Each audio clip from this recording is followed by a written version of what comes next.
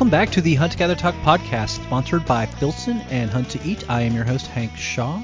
Today we're going to talk about spruce grouse. Yep, fool hens.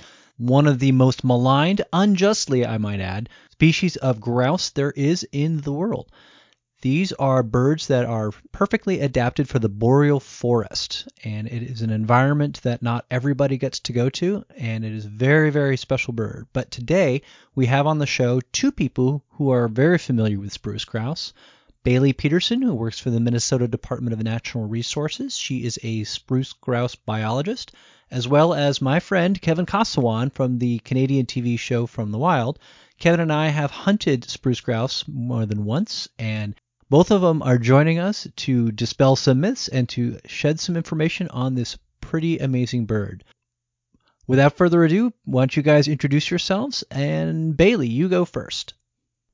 All right. Hi. Thank you so much for having me. I'm calling in here from northeastern Minnesota up in Two Harbors, where my career is as our assistant area wildlife manager for the North Shore of Minnesota, so the county's kind of bordering Lake Superior. Outside of my professional life, my passion is upland hunting, particularly grouse hunting, and up here we're lucky enough to have spruce grouse as a component of that part of where we live. So you're actually a biologist who works on spruce grouse, right? Yeah. So I'm not a research biologist, but I'm a habitat manager for the work area here where I live and work. But I do spruce grouse surveys every spring.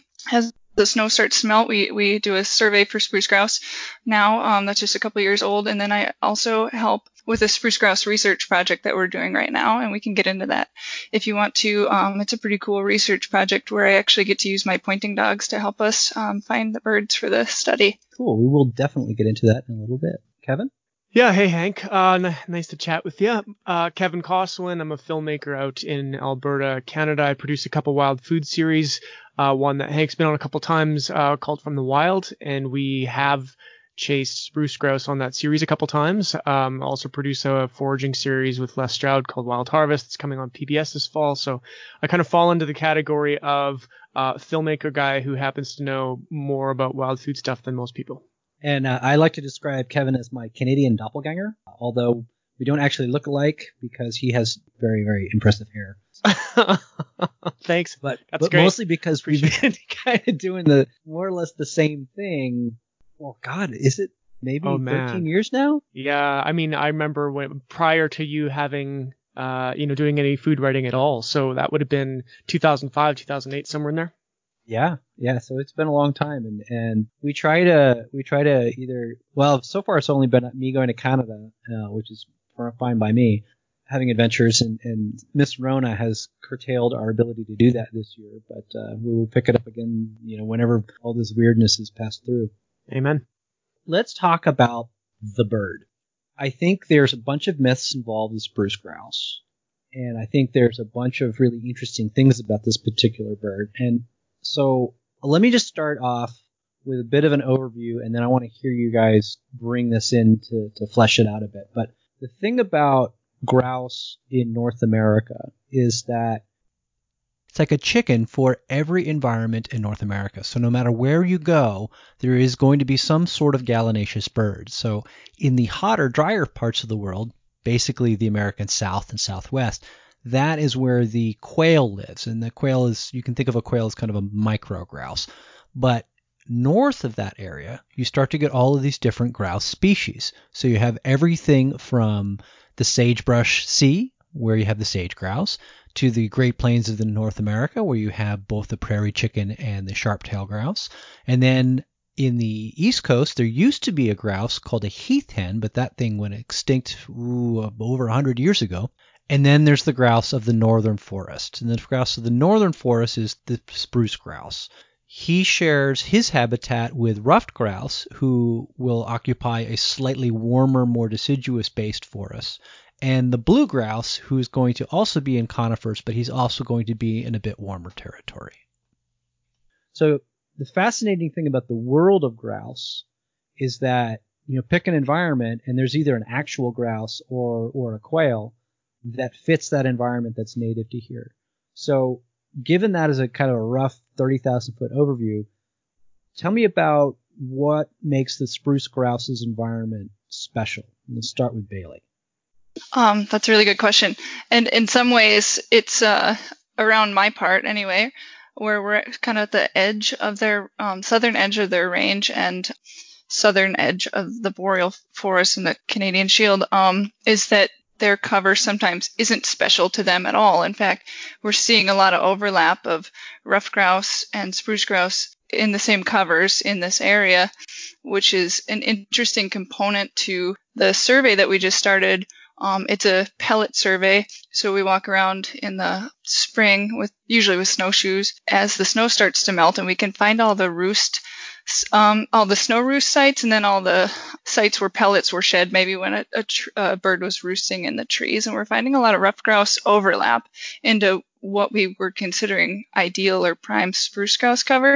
And so that's just a new component. This is sort of just a sidebar, but it's a new component to maybe a study that we didn't even know about on whether ruffed grouse encroaching into spruce grouse range would be unfavorable to the spruce grouse. But anyway, spruce grouse cover over here in northern Minnesota is going to look like the kind of impenetrable forest that you have really no inclination to walk through. It's you can't keep your hat on, you can't keep your glasses on. It's thick spruce and pine that is just not very much fun to walk through. That's prime spruce grouse cover. That's what you're going to find in there. There's not a whole lot of other things that choose to live there. That's really interesting. So it sounds like a kind of a conifer version of where woodcock like to hang out. Yeah, that's a good way to describe it. Because the old joke with woodcock is that if you can throw your hat and it hits the ground, there's no woodcock around. Yeah, that's right. And I mean, it makes sense from a concealment from above, and for the spruce grouse, it's also concealment from below, because when they're up in their thick spruce, either in the canopy or the mid-level branches, it's dang hard to see them. Do they like old growth, middle growth, young growth, or all of the above?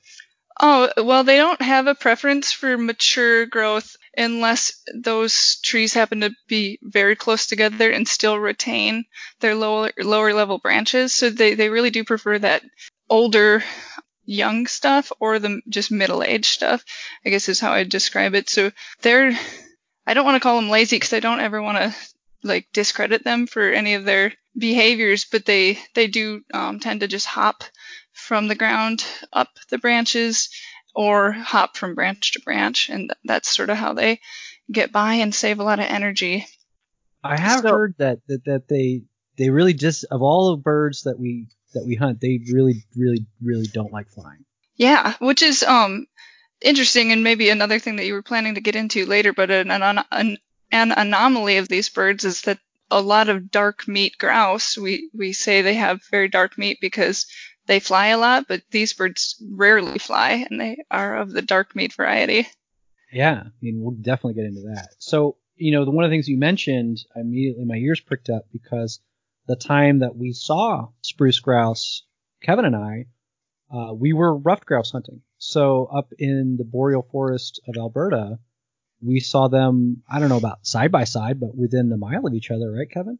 Oh yeah, easy. And I was thinking the exact same thing, that growing up hunting grouse, that's the grouse hunting was the one thing I did regularly as a kid, every fall with my dad. And the spruce grouse and the ruffed grouse are absolutely intermingled. There seemed to be a bit of no rhyme or reason when you might run into spruce grouse versus ruffed, but there was certainly kind of a like a 10-to-1 or 15-to-1 ratio of ruffed to spruce that you'd bump into along the way.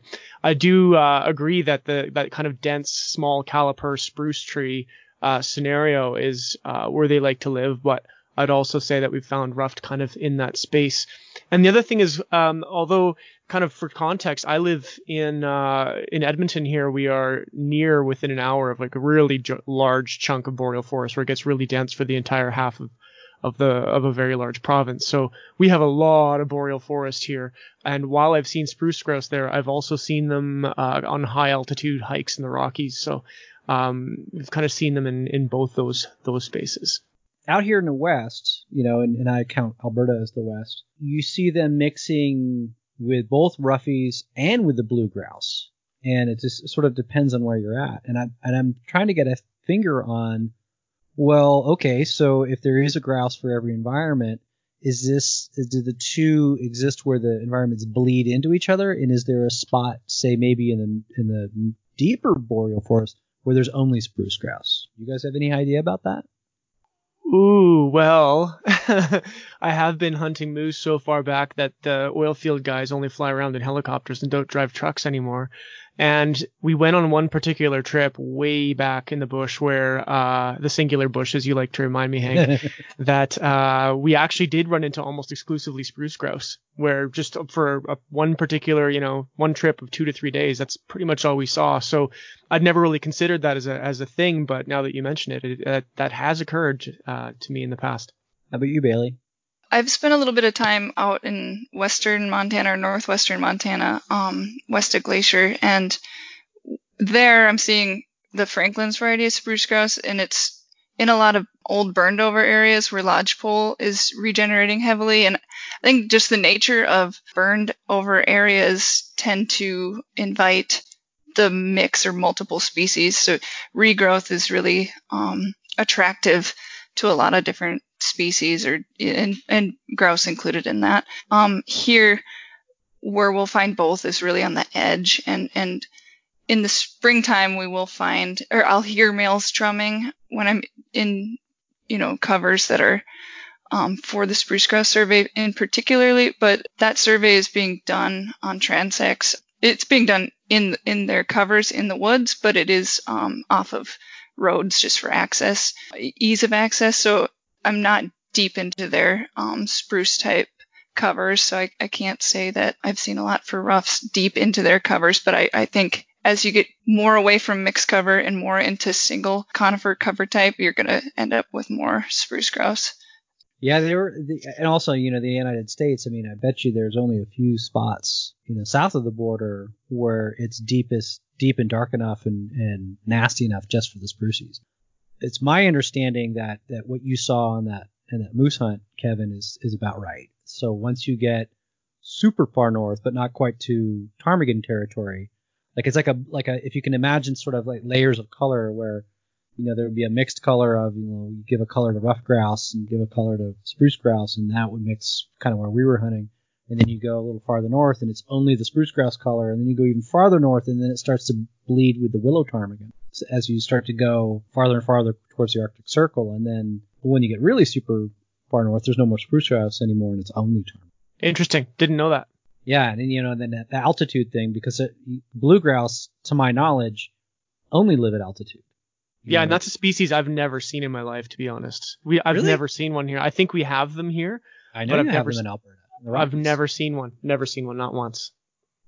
Yeah, you'd know it too, because the thing about a blue grouse is you're like, look at that huge giant grouse. Yeah. Oh my God. Oh, I've heard about them. I've heard about them plenty, but I've just never been on one. Yeah, so spruce grouse, Bailey, correct me if I'm wrong, are generally about 1.5 pounds, more or less. Yeah, so I was trying to prepare myself for this discussion here, and I was doing a little pre-reading. There's an old book called Fool Hen, written by a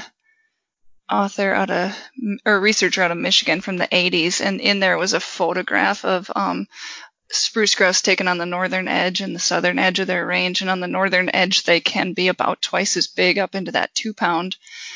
No way. Yeah. That's amazing. Well, that's maybe a big ass spruce grouse. No way. I can't believe pretty that. hefty. And then down here on the southern edge of the range, they'd be quite a bit smaller. Yeah, I find sorry to cut you off, but I find their body size where we hunt kind of in the lower range of the boreal, that they're smaller bodied even than the ruffed grouse, I would say. If someone asked me, that's exactly what it showed in this book as well. Although I got to say the males I've harvested, I think are a little beefier than the majority of the ruffs.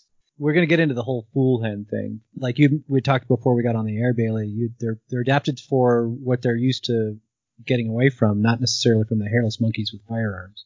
Yeah, exactly. It does take a long time for that trend to kind of evolutionarily adapt out of their system, the fear of humans.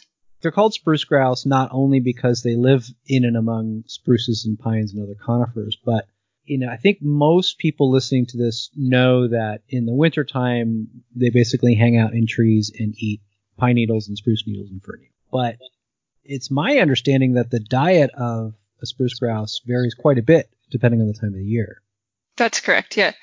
Hang on to your seats, because here's a fun fact. The spruce grouse in the wintertime only eats needles from short-needled conifer, and their gizzard will get bigger and their digestive tract will elongate, and it can get like 3 times bigger in the wintertime just to process the amount of food that it needs to eat and to process a diet of only needles. In the spring, Yeah, that is crazy. yeah, in the springtime they'll switch over to more greens, and in the summer seeds and insects. In the fall you get more leaves and seeds and lingering insects. The juveniles feed primarily on insects, and so they get big fast and gain enough protein to kind of roll into winter in good body condition. Do you know about how long an average spruce grouse lives? Well, that's a good question, and I don't know. They're not super well studied, especially over here in the Great Lakes area, but I would imagine the average spruce grouse, just like the average any bird, is less than 1 year. But I know that, like, to get a nice male for mounting, it needs to be like an adult bird, so you don't get all the pin feathers, and so that it does happen. A 2 or 3 year old bird, it's not uncommon to find them. You have any idea, Kevin? No, zero. I mean, I've never even pondered that. But as we've chatted about in the past, that's certainly very different than a Canada goose, say. That's kind of shocking, actually, that they don't even live that long. I'm surprised. Well, I mean, it's just like, if you imagine like the Russians, trying to beat back the Germans at Leningrad, right? Like they're just like, most of them die in that first wave, but some of them will live for quite a while. It's like just like doves. Like, sure, the average dove, if you're just looking at numbers, they live, in the order of months. But there's such a plastic species that I believe there've been doves that have been 20 years old in captivity. So like they can live that long, but it's a rough life being a chicken. Yeah, every predator is out for you for sure, including humans.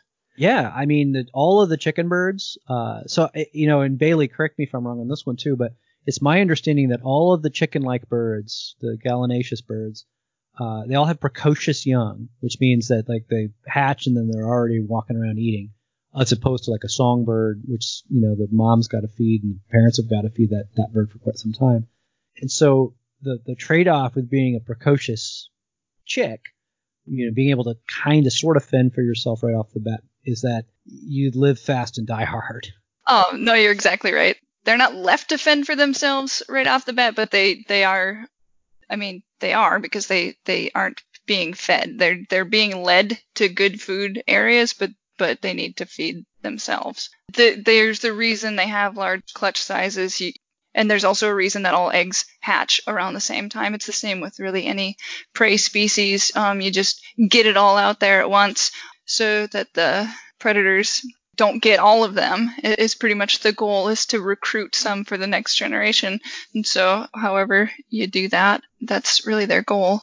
Do they have to hide in the scrub when they're really young chicks? Because I'm betting they can't fly right off the bat. Right. It takes a little bit. I'm not sure how long for a spruce grouse chick to fly, but it's anything like ruffed grouse, it's within 2 weeks. But that's why really all these grouse species in the forested cover type do take to dense covers when they're young.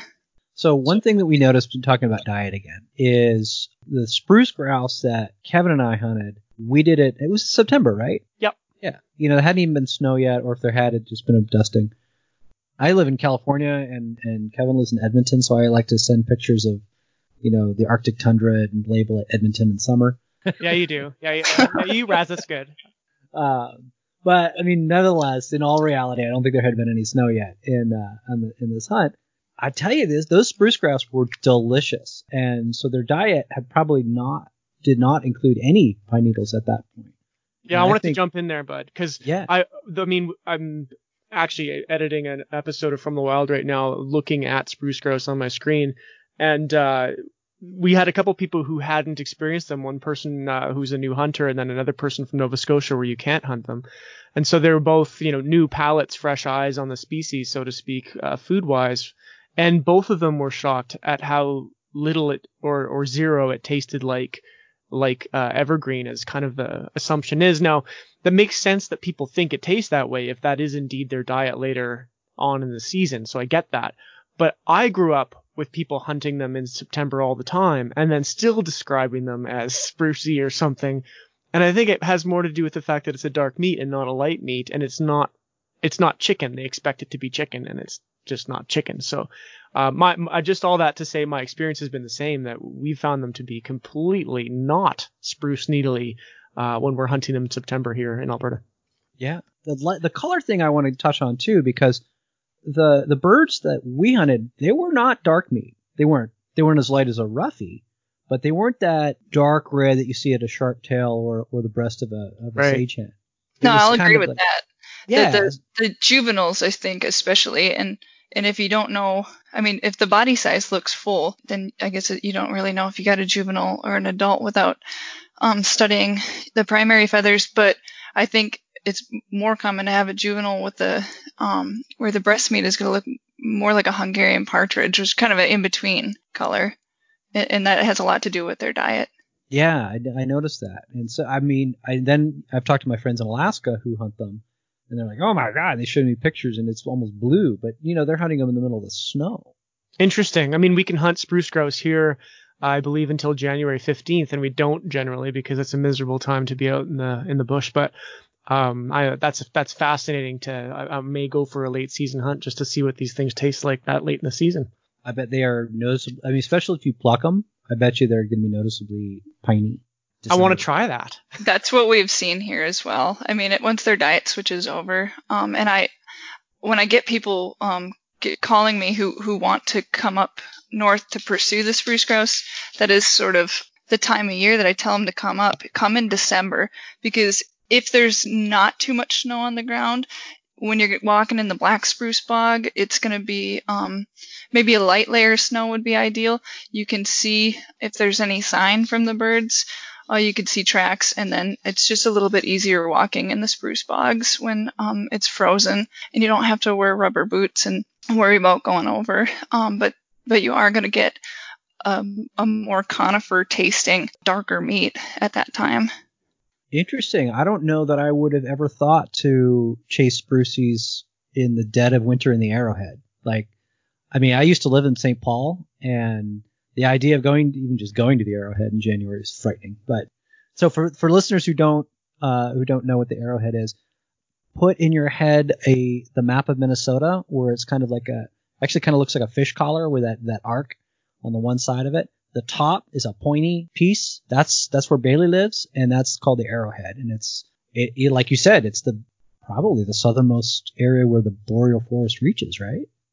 Right, yeah. And I did tell a lot of people to go and pursue spruce grouse up in December last year, but unfortunately in mid-November to late November we got like 2 to 3 feet of snow, and that makes that pursuit almost impossible. You can do it, and you can do it on snowshoe, but that's a journey for a real ambitious person. It's a long walk for a cup of coffee. Mm-hmm. So hunting sprucies is I think there's 4 or 5 states that you can do it. So I know you can hunt them in the UP. I think, right? Nope, you can't actually. You can't. I don't know how long that's been. I just know Wisconsin and the UP is closed right now, both of those. It's listed as a threatened species in one of those states. Interesting. Minnesota is the only Great Lakes state with a season, and I don't know which eastern states have season. There are none. There are none. Yeah, so they live in Maine, so reel me this, Batman. If I'm out there grouse hunting in the UP in, say, October, what's the easiest way to not shoot a spruce grouse? That's a good question. And I have seen that issue on the social media in the past, unfortunately. So I think it does happen, and especially if people are traveling to hunt and they don't know the difference. But And to be completely honest, I am sometimes suspicious on whether those birds were shot on the wing if it's a spruce grouse, because they are most commonly seen just hanging out on the roads. And if they haven't been hunted, then they have no need for a fear of humans. But there is some obvious color differences between the males of the species. The female spruce grouses could be a lot harder to tell apart than the ruffed grouse on the wing, with the exception of the tail, with the banding on the tail for the ruffed grouse, and then the fact that they don't make as loud of a noise when they flush as the ruffed grouse does. Yeah, I've noticed that like the boy spruce grouse are kind of charcoal black with white bits on them. Yeah, some pretty stark contrast, white barring on the chest, and then they have the black tail with the copper terminal bands, or kind of just copper tips on the tail. Which is the reverse of a ruffy, which has a light tail with a dark band. Right. All so that said, I would say growing up, it was awfully hard to tell at some points what you were looking at. And for me, it didn't matter. You could take 5 of one species or the other, or of each, I should say. So it wasn't really something we paid much attention to. It was just about getting the bird. But I can't even imagine having to pre-identify the species at 30, 40 yards or whatever if it's in thick stuff. So that's interesting that's an issue, but it's certainly, I can see it being an issue, that's for sure, trying to get that ID right. Yeah, it did happen to me in the UP of Michigan last year. We were in a tamarack cover type, which you can certainly find spruce grouse in when they still have needles. Otherwise, I don't think there's a lot of real use for them there as far as from a food standpoint, maybe from a cover standpoint. But anyway, I chose not to take that shot because I didn't know. You know how it goes, and you're in thick cover, so it really could be either species. But that's also their nature of escape is flushing through thick cover, and if you barely get a glimpse. Yeah, I mean, I think probably you alluded to it before. There is a time-honored tradition of the skillet shot with any grouse. I think if you're gonna whack a goose on the ground or in a tree branch, you better damn well identify it first. Didn't you used to hunt them, Kevin, with rifles? Yeah, I mean, you talk about shooting grouse on the wing. That's until I met you, Hank, I had never shot at a grouse with a shotgun. I mean, we hunted them with 22s forever. And the only shame, it's funny how there has to be shame with how you shoot at a bird. If you intend to kill it, you intend to kill it, and that's kind of how I see it. But there would be shame if you hit it in the body with a 22. So we were always aiming for the head. And then you came along and said, well, I can't believe that you can even hunt them with rifles. And since then, to be honest, I only hunt grouse with shotguns now, because they don't blow them up as much as I thought they might. But, all that to say, yeah, we've hunted them with 22s for eons, and most people here, I would say, still do. Yeah. Isn't that crazy, Bailey? Yeah. Well, I've heard that, and it certainly is a less wasteful from a meat standpoint, but you're right, it does, unless you're shooting them from 10 yards away, you aren't usually blowing them apart. I've heard of quite a few people that will take a 22 with them into the boundary waters and shoot whatever grouse variety they come across for the griddle that night. Is that even legal, though? Yep, it's legal in Minnesota to use a rimfire 22. Yeah, in which case, by the way, like shooting a bird on the fly or on the wing is just not a thing I grew up with at all. That was absolutely, and actually that was the other thing that you taught me, Hank, is that if a bird flushed, the numbers used to be so good up here when I was a kid that you would just, pass, just move on, because there's no way you're going to hit it if it's flying, and then good luck trying to find it. But I found you were like hunting with the dog. It's just if the thing flushed, that's when you were game on, and you'd go track it down and walk it up and find it, which has changed how I hunt them a lot. Our success rate's gone up a lot with that approach to hunting them. Is I find they give up their cover quite easily, actually. Most of the time, if you walk in on them, you'll hear them chirping before they fly or something that'll give you a cue as to where they are. So thanks for that. You've improved our hunt ratio or our kill ratio. That's one of the things that's really interesting about the spruce grouse and their reputation as the fool hen, is that they're not wary of us as humans, but hunting them with dogs is a totally different story. They're a wary grouse. They don't like canines. They've been much more wary and flushing, just like a rough grouse with dogs on the ground. So they have to worry about foxes normally, right? Yes.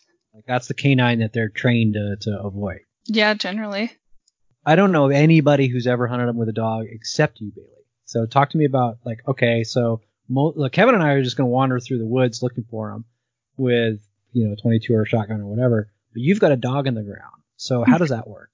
It's fairly similar to other forest grouse or forest hunting, so woodcock and grouse hunting with a dog. But for me and my dogs, the way we work, and this has a lot to do with the research that we're helping with, and the fact that in the springtime we're doing woodcock banding together as well. So my dogs are really keyed into bird scent, not necessarily from the bird itself. They'll stop. It's not a real staunch point, but they'll let me know when they find bird poop, essentially. So for the woodcock, it'd be splash, and for the grouse, it would be their pellets. And I learned in our research study that we're working on that a spruce grouse poops out a pellet every 6 minutes because they eat so much. And so there's a lot of pellets scattered out throughout the woods. Not 10, but 6 minutes. 6 minutes on average. Wow. And so my dogs are actually, now they're starting to like linger around like a base of a tree with a lot of pellets by it, because that's a lot of scent coming off of those birds. Or maybe those birds were down on the ground prior and I just didn't know. I can't pretend to know what the dogs can smell because it's obviously just a lot better than anything that we can pick up on. And so that's how I know that we're getting into good cover. But both of my dogs are kind of the tracking variety, so they'll just put their nose down and work up a bird's scent, and they're both very cautious, and so they'll stop. They'll stop where the bird stops, and then they'll stop.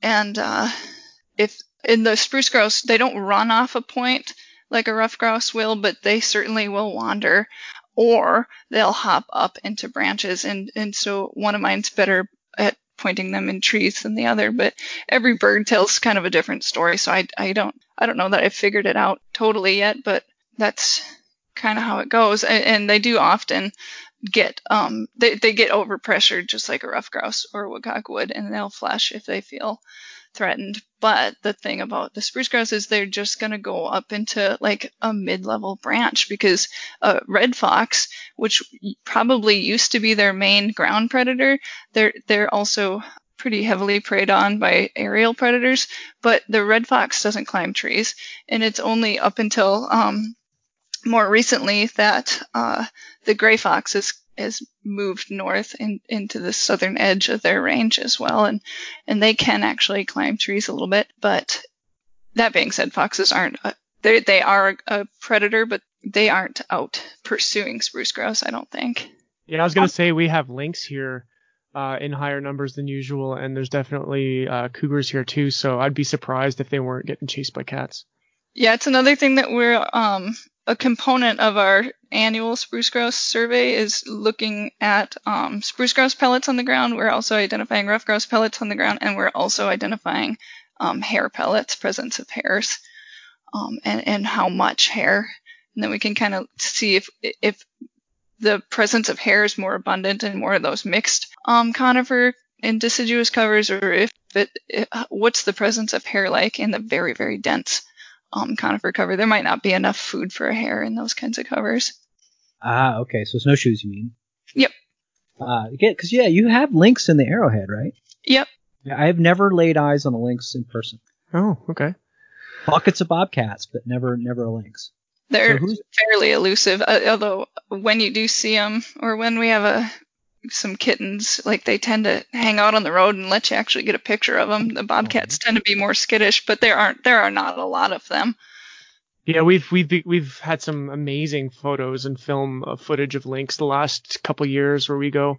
For some reason, they just started to show up, and like you said, when they just don't care that we're there. A lynx does not care at all. They'll just dawdle. You can talk to them and whatever. It just doesn't spook them and nothing. They get pretty big too, like 50 pounds, right? Yeah, they're a big cat. They're a tall cat. Yeah, very tall with big, huge, poofy feet. Yeah, and just kind of on that, you mentioned fox as like a primary predator. I can't say I've even ever seen a fox out where we hunt. So, coyotes, wolves, that kind of thing, would those be predators, Bailey? Probably. I think the biggest predator to a spruce grouse is probably a nest predator. So that's going to take a bigger toll on a population than popping an individual bird every once in a while. But again, I don't think that anything it's more of an opportunistic predation than something seeking out spruce grouse in particular. Okay, so on the nest side, would that include things like fishers and martins and the weasel family? Yeah, it even will include things like a red squirrel. Oh, okay. And definitely ravens. Yep. Oh, okay. I'd like to take a moment to thank Hunt to Eat for sponsoring the Hunt Gather Talk podcast. Hunt to Eat is a casual hunting and angling apparel company based on community, real food, and conservation. Head over to hunttoeat.com and check out the Hank Shaw t-shirt collection. You'll also find wild game recipes, hats, and other kinds of gear, including aprons with the Hunter, Angler, Gardener, Cook logo on them. If you use the code HANKSHAW at checkout, you will get 10% off your order. Thanks again to Hunt to Eat, and back to the podcast. I have heard great stories of a flock of spruces in a tree, and some dude whacks his whole limit out of the same tree, and the spruce grouse just like, what happened to Louie? And like Louie's on the ground, right? And I did that last year. Oh my God, it's just the weirdest thing. It makes you feel terrible. Yeah. And it's also why the bag limits are so small, thank God, because like you could seriously put the wood to these birds. If there was like a limit of 10, which would be terrible, but Yeah, we've certainly done that where they just all flush up into the trees and just sometimes you get lucky and see them all and they don't fly anywhere as you start shooting. But I mean, ruffed grouse will also do that sometimes, but I would say spruce grouse, are a little worse at figuring it out. I'm pretty sure you'll never get a ruffed grouse to do that in Minnesota. Oh, really? I've with 22s as kids, you would get multiple shooting for the head. If you missed, it was okay because usually you'd get another couple shots before they would walk off and do something else. They just didn't care. You see, this is the thing. Like Western ruffed grouse, especially, they're kind of dim. Where Bailey and I have hunted ruffed grouse like in the arrowhead, and they're super elusive. Like it's an entirely different bird once you get from like Minnesota all the way to Maine. Just a different bird. That's interesting. I always get a little offended when people talk about how easy it is to hunt ruffed grouse because it's like this is not easy, and I'm sorry. It's a pursuit, so it's fun and it's special and it's one of my favorite things to do ever. But I would like to see some of those Western birds and really see what they are like. You need to, because it's going to be, do it after you've had a typical, Buttette kind of Grand Rapids, Canadian border Minnesota hunt where the typical shot, Kevin, is you hear a flush behind you, so you have to pivot, pirouette, figure out where the sound's coming from, shoot in its general direction, and listen for the flapping to see maybe if you put a pellet in it. Oh, wow. Yeah, you might be disappointed if you come here because we would just show you one and you'd shoot it and they'd be done. That doesn't sound like any fun. More. Yeah. And we've had, I don't know why, I know grouse populations were like crazy off the hook when I was a kid and then they went down for probably almost 20 years. But boy, the last few years have they been back. Like we're shooting limits of birds without even, we're not even grouse hunting. We're looking for other stuff and you're bringing home limits of grouse. Wow. So that brings up the question. Are spruce grouse populations cyclical the same way that ruffed grouse are? As far as the well-documented 10-year cycle, I don't think so. I think that they're cyclical in the nature of habitat quality and abundance. Jack pine, spruce cover types that they inhabit here are fire dependent or used to be fire dependent, and so I would say they 100% were cyclical based on fires that happened either regularly or irregularly back through history. But now with timber management, I think they're maybe just a little bit more stable. And the unfortunate reality of climate change is that their habitat could look different, and so it's hard to know whether their population will be stable or decreasing, and what is like the new norm as far as population levels or high population versus low. We don't know because we don't have a good grasp on what the population is. We do a survey every year or every few years of small game hunters or grouse hunters, and this spruce grouse is kind of just a byproduct of ruffed grouse hunters, and so it's really hard to determine a population based on the reported take of spruce grouse. So this survey that we're in the third year of it now is hopefully gonna tell us what the population is like. But we don't really know. We have it pretty well documented for hare and therefore lynx, and then what we used to think was a 10-year cycle for ruffed grouse here in the Great Lakes, or at least in Minnesota, but even knowing that has changed with increased precipitation and decreased hatch success, so it's really hard to say. Hey everybody, I'd like to take this time to thank Filson for sponsoring the Hunt Gather Talk podcast. As you may know, I wear their gear in the field all the time. I love their vests. I love their outerwear. Their tin cloth jacket is awesome. And as upland game bird seasons are approaching, definitely take a look at their collection of gear. A lot of it is new. A lot of it has been around for decades, and all of it is super, super high quality. If you are in the market for something to wear on your upland hunt this fall, absolutely check out Filson. I can totally vouch for them from personal experience. Filson was founded in Seattle in 1897 when they started outfitting prospectors for the Klondike Gold Rush. And ever since then, they've been committed to creating best-in-class gear for the world's toughest people in the most unforgiving conditions.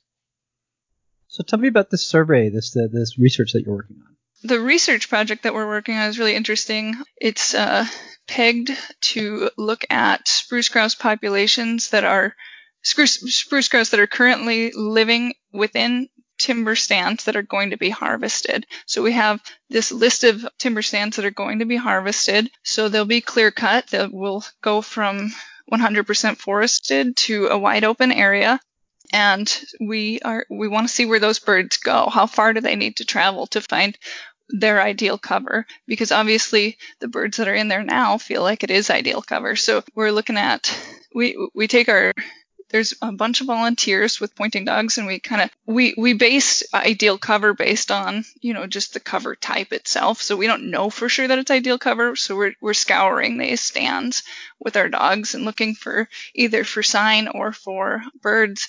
And if we find birds, we'll put a radio transmitter on them, and then with any luck, they'll still be alive when timber harvest occurs, and we can see where they go. So it's a really neat project that, like I said, they haven't really been studied all that well over here, but it should give us a lot of information to inform management decisions for timber harvest, but also just to know a little bit more about the birds and the habits. There's sort of a weird bird.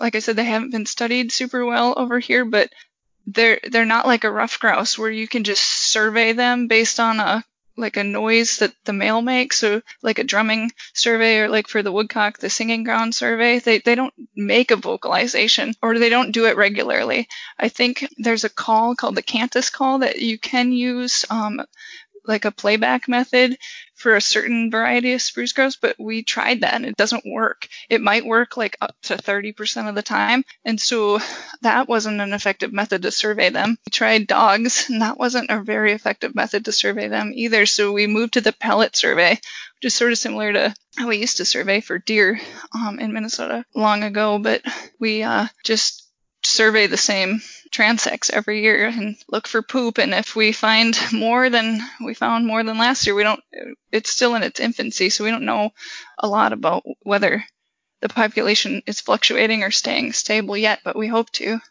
I think it's really interesting that a bird that is pursued more by humans is more studied. So the glamour bird in the grouse world is the ruffie, and so there's all kinds of studies in ruffed grouse. Then, you get the second glamour bird of the ruffed grouse, which is the sage hen, and it's because, the sage hen is A, gigantic, and B, it's threatened pretty much. So there's this twin motivation of it. It's a major prey species is one, and two, it's a charismatic megafauna in the other, and the sprucey just kind of isn't.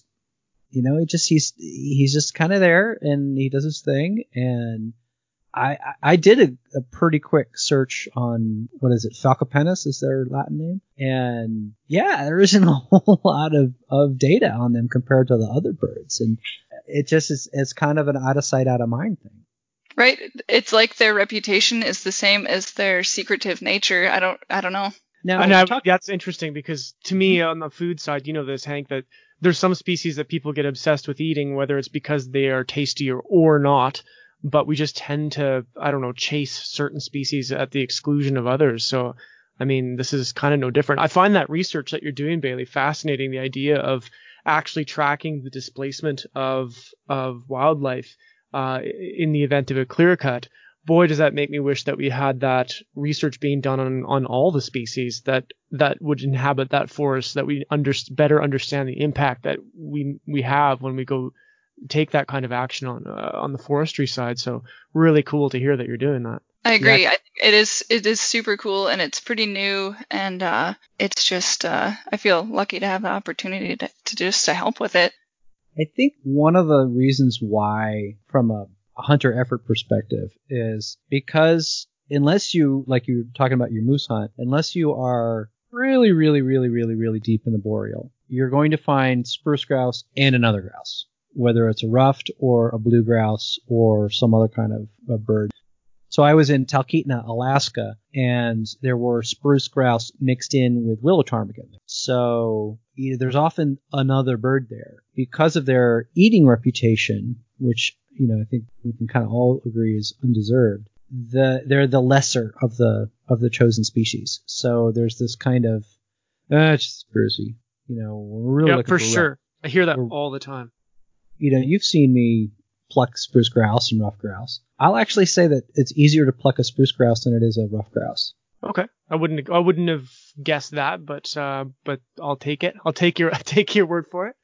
I have to think that this is one of those deals where there's just this human tradition of, man, it's not good because somebody ate a really nasty, like 3-year-old rooster that had been eating pine needles in January and then cooked it bad. Yeah, and then overcooked it. Exactly. And I think, Hank, that's where one of the things that I learned hanging out with you. I've got onto sharptail here in the grasslands in the last few years, and learned that they neither are like a ruffed grouse. And if you're chasing birds, grouse in general, and expect them all to taste like a chicken, you're going to be disappointed. I think a ruffed grouse can kind of come across that way from time to time, but often it doesn't. It can have that twangy, unique flavor that it can have. So I think the general problem is that people approach a spruce grouse as if it's supposed to be a domestically raised barn chicken, and voila, ta-da, it's not. You have to cook it more like a 1.5-year-old white-tailed deer rather than the chicken you bought at the grocery store. So, that's where they trip up and fail, is just the assumption that it is something that it's not. Yeah, I mean, I think this confuses most bird hunters. I mean, it definitely confuses the people that bird hunters are serving. The thing about grouse that I love, and that I think all three of us love, that is fascinating from a culinary perspective, is that there's no equivalent. Like when you talk about the flavor of a spruce grouse, which is ranging from very piney to slightly piney to funky to, and it's dark, but it's not that dark. It's the legs are firm, but they're not like a turkey leg, and you find yourself grasping for weird straws when you're trying to explain to a civilian what this thing tastes like. And then when they taste it, they have no frame of reference. Exactly. So it's like, I don't know what this tastes like. It doesn't, the lack of a frame of reference, to my mind, makes these birds extra special. Agreed, but to most people that's scary and offensive, and they would knee-jerk not like it, I think, or to many people. And then compound on that they've probably already overcooked the crap out of it. Just like there haven't been a lot of studies on the biology of this bird, there's probably been 0 studies on the food safety of this bird. But I can tell you from at least American CDC data on all food poisoning, when I was writing Pheasant Quail Cottontail, I went back 15 years of data looking for any kind of upland bird food poisonings. And there was one case of somebody getting listeria from quail, but they think that happened once the bird was out of the woods. So in theory, you could probably eat medium rare spruce grouse if you wanted, but with my limited experience with spruce grouse, I like them kind of medium well. So like an interior temperature of about 150 on the breast. So 145, 150. So it's not cooked like a chicken breast, but nor is it cooked like a duck breast either, somewhere in between. Yeah, fair. I'd again agree with that. Just out of curiosity, where would you take a sharptail in that, or where would you put sharptail in that space? I put sharptail in the duck and dove space. Yeah, so okay. I actually do cook sharptail grouse breasts medium. like 135, 140 interior. I like them pink. Yep, me too. How about you, Bailey? I think for the most part, if I'm plucking the birds, they're first of all, they're going to be of the lighter meat variety or a really good shot, or else I tend not to spend a lot of the time. Or if I'm like for the Franklin's variety, when I've been out in Montana, that's going to be that meal like right now. And so those tend to get more diced up and cooked. Because it's a camp meal. Yeah. Yep, exactly. But on the roasted birds, and I do like to put them side by side with a roughie when we do that, just for kind of fun. And we're cooking pretty much 100% on like a Traeger pellet grill, so they're getting rubbed a little bit, and they're going to be pretty much roasted to temperature like a roughed would. And so I think it'd probably be on that medium well scale. I don't know. I mean, to me, and I'm not like you guys, a professional chef or anything. I'm not pan frying a breast and cutting, like slicing it to see that color like I would with like a venison steak or something. So I don't really know. I would think more closer to the medium well. So when you put them side by side, is there do you notice any patterns of how people react to the two different birds? Well, yeah. I mean, there's just that notion that darker meat grouse isn't going to taste as good. And I do like to do it because I do like to surprise people. And I'm not 100% sure where the reputation that something that tastes piney is necessarily a bad thing. I mean, as they buy rosemary at the grocery store, you mean? Yeah, or drink like a spruce tea or a Labrador tea. Like people like that flavor sort of in other things, but they certainly like that smell. And like I picked up a roadkill deer one year, and that was the piniest tasting thing I've ever had. But I didn't feel like that was a bad thing.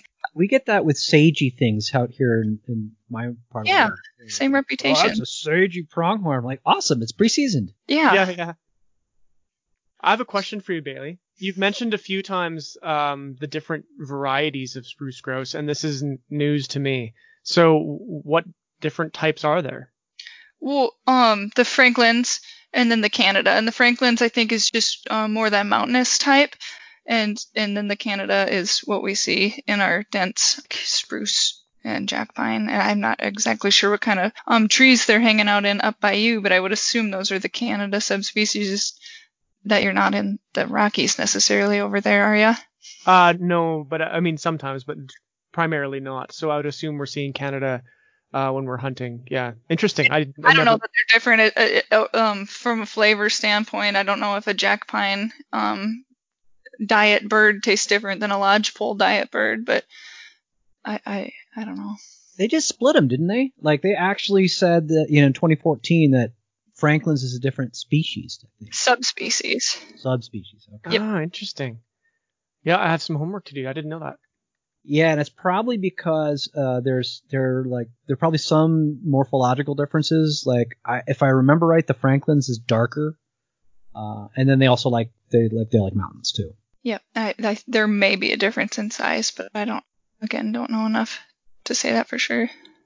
Yeah, if I remember my reading correctly, there's 5 subspecies, and the two that have the biggest difference are the Canada and the Franklins, and there's like weird... I think the rest fall under the Canada. Yep. Yeah, like there's 2 different subspecies, like one that only lives in southeast Alaska, and like there's one that lives in interior Alaska and the Yukon. Okay, so sorry to railroad that conversation because we kind of derailed from the culinary side, which I'm keen to go back to. Hank, what are your thoughts on the notion that we probably should cook spruce grouse pair it with different flavors, maybe than what people might think about if they shoot a ruffed grouse, or same thing with the sharptail, that you might want to choose different flavors to pair with that meat. Is that something that you would recommend? Yeah, I mean, this is just the same. We were talking about the fact that there's very little point of reference for these birds other than the environment in which they live. So, it's just the same thing with like a sagey pronghorn. Go with what God gave you. Rosemary if you got rosemary, but I like working with spruce tips. I make a pine cone syrup that glazes of spruce grouse really, really well. So the short version of that is you take small, very fragrant green unripe pine cones, and I've done it with a couple species, but I mostly do it with the pinyon pines here in California, and you bury them in sugar. And the moisture in these cones will melt that sugar over time, and it creates this amber syrup where the only liquid in the syrup came out of the pine cones. And it's one of the most aromatic, beautiful things I've ever worked with. You glaze a roast spruce grouse for that, and it's pretty close to a deathbed meal. Wow, interesting. I made a liqueur out of black spruce cones this year, and it was shockingly lovely, the flavor vibe. Okay, so then just to kind of keep on that, how would you differ your approach to like a mild roughy versus like a late season spruce grouse? What would you say the rough grouse would play nicer with? I always associate rough grouse with deciduous forest. So I'm always associating them with more berries and nuts than I would a spruce grouse. So I'm going to kind of lean more towards beech nuts, hickory, even acorns, and then you've got all of the fall berries that exist in that area. Now, the only real berry I'm probably going to associate with the spruce grouse, and this is maybe more sort of bluegrass territory, is the rowan berry, the mountain ash.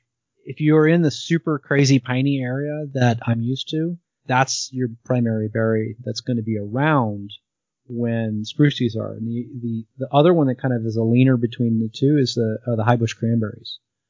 So the high bush cranberries work really well with both roughies and spruce grouse. I'm willing to bet that if you did a food habit study, both birds eat them. Okay, that's to you, Bailey. I want to know what kind of berries would a spruce grouse eat? Yeah, no, you're exactly Hank's dead on there. But we do have the bog cranberry and the black spruce bogs up here also, and then there's some smaller variety of blueberry that they'll actually eat the leaves and the berries on those. I forgot, that's right. You're in actual real cranberry territory. Mm-hmm. Yeah, we are here too. We have bog cranberries, and they are sublime. I've fallen deeply in love with that little plant. Hard to find, but you mentioned spruce bogs earlier, and so that does make sense. How about things like lingonberries and cloudberries, those kinds of things? Not down here. Okay. Yep, lingonberries are tough to find. Because remember I misidentified kinnikinnick for lingonberry that first time? Yeah. And what about all the other little guys like bunchberry and all those and kinnikinnick? They're not after those? I think bunchberry, we do have those here, but that's those are ripe right now, and I guess I don't know for sure. I'm sure they do. They're heavily after fungi right now in our woods, so I guess you could play to that, but I'm not a super expert on those either. Fungi. Interesting. I had read about that spruce grouse eat mushrooms, and so yeah, that's I keep in on that a little bit too. Actually, started if I see a mushroom that has a lot of like little peck holes in it, then start looking up. Oh, maybe. You can see the peck holes and everything. That's pretty cool. That is cool. I didn't know that. That's a great hunting pro tip. Love it. Pecked mushrooms. Like normally you see mushrooms with little bites out of them from squirrels, but that's a good one, Bailey.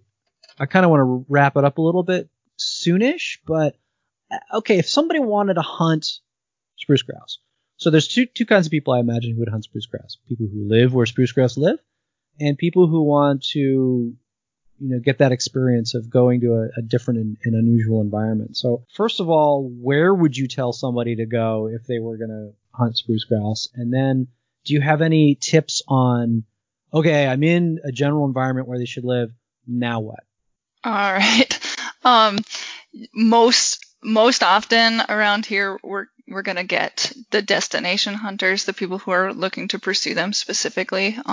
And it is definitely a hunt that you can make too easy for people if you have the local knowledge to do so. And so I will give them all the information I can about their cover types and preferred habitats, and then I'm going to send them to an area, and I may or may not give them specific roads because, like I said earlier, the nature of those birds, they're pick and grit.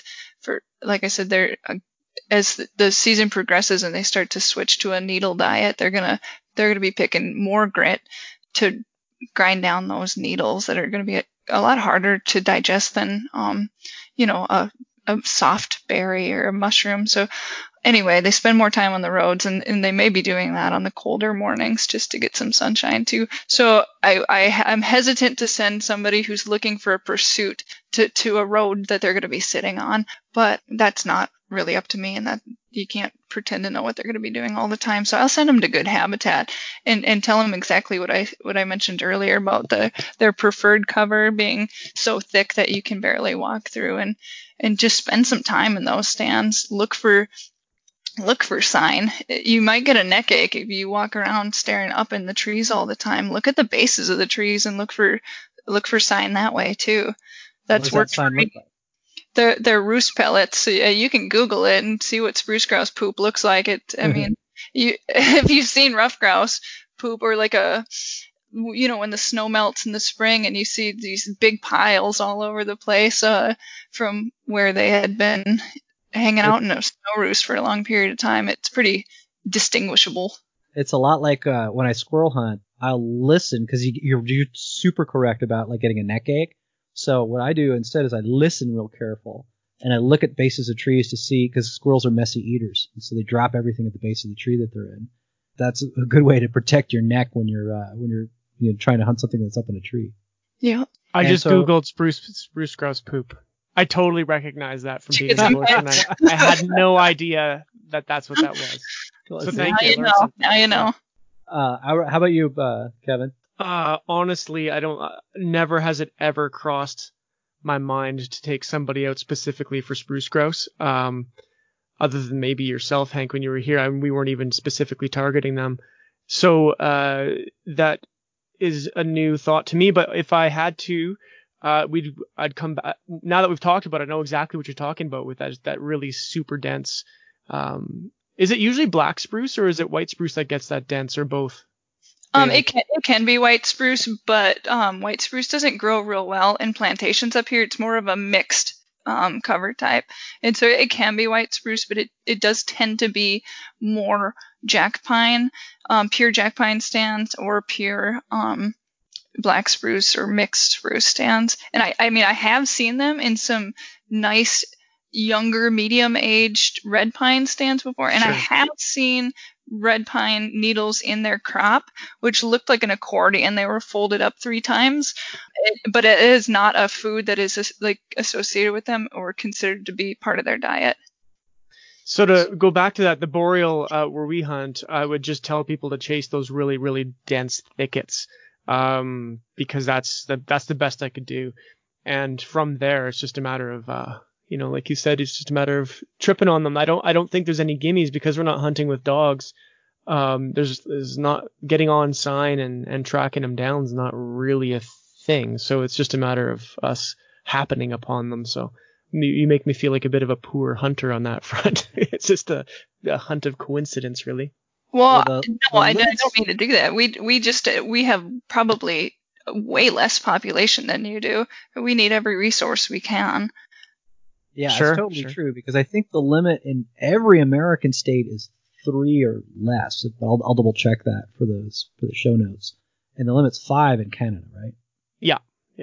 Ours is just combined in with our rough grouse total of 5. Ours is not combined. Oh, wow. So you can get 5 sprucies and 5 rough grouse. Dang.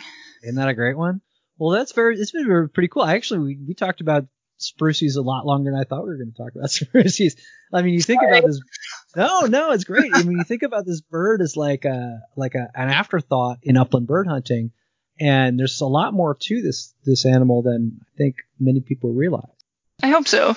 I have a correction. Spruce grouse possession is 15, and ruffed is 15, and they are not combined. So you could actually have 30 birds on you here. Well, that's possession limit. That's not possession. paid. Yeah. Like, as an upland bird hunter who likes to eat upland birds, the idea of coming home with 30 grouse was just kind of epic. Yeah. I've done it. That's what we did when we were kids. That's the hunt we went on. That's what we came home with. Wow. Canadians. So I think the takeaway is go to the Arrowhead. Idaho is also quite good for spruce grouse hunting, and they have a season.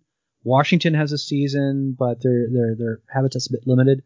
In that upper western corner of Montana, that's where that Franklin's grouse lives, that has a bunch of them too, and I believe you have a 3 bird a day limit there. But really, it sounds like the place you want to go for a boreal grouse is the boreal forest, and 99% of that is in Canada. Huh. So Before we go, tell everybody how they can get in touch with you and how they can follow you on social media and all that kind of good stuff. Let's go Bailey first. My Instagram handle is Bailey01. Otherwise, you can find me Bailey Peterson at Facebook. If you're looking to contact me about going out where you should go grouse hunting in Minnesota, you can find me through our info center, DNR, or I think you can probably type my name into the search window on our website, Minnesota DNR, and get in touch with me there. Most people in wildlife know that I'm the grouse hunting nut. Awesome. I'll put all that stuff in the show notes as well. Kevin? On Instagram, Kevin Kossowan, Kossowan, and then also at From the Wild CA. And FromTheWild.ca is the website for the series that you've been on, Hank, with us, where we do actually some grouse cookery, and the episode coming out in the next few weeks will be exactly about that. And what else? I guess on Facebook as well, Kevin Kossowan on there. Thank you guys for being on the show, and I will have all of that stuff written down in the show notes, along with pictures of grouse poop and some links to some studies and a couple of grouse recipes as well. So again, Kevin Kossowan and Bailey Peterson, thanks for being on the Hunt, Gather, Talk podcast. Thanks, Hank. Thank you so much. Well, that's our show for this week. I am your host, Hank Shaw. I'd like to thank our sponsors, Hunt to Eat and Filson's, once again. And don't forget to follow me on social media. I am at Hunt Gather Cook on Instagram. I am also Hunt Gather Cook on Facebook. I run a private group there, which you have to answer some questions to get in, but tell me that you listen to the podcast and I will get you in the group. It is all about improving your abilities to cook and prep wild foods of all kinds, not just game birds. And as always, the core of what I do is my website, which is Hunter, Angler, Gardener, Cook, which you can find at honest-food.net or huntgathercook.com. Everything I do is based off of that, and you will find literally thousands of wild food recipes all over the site. Take care, everybody. Have a good season. I hope you are safe, you shoot straight, and you eat well. Again, I'm Hank Shaw, and talk to you next week. Bye.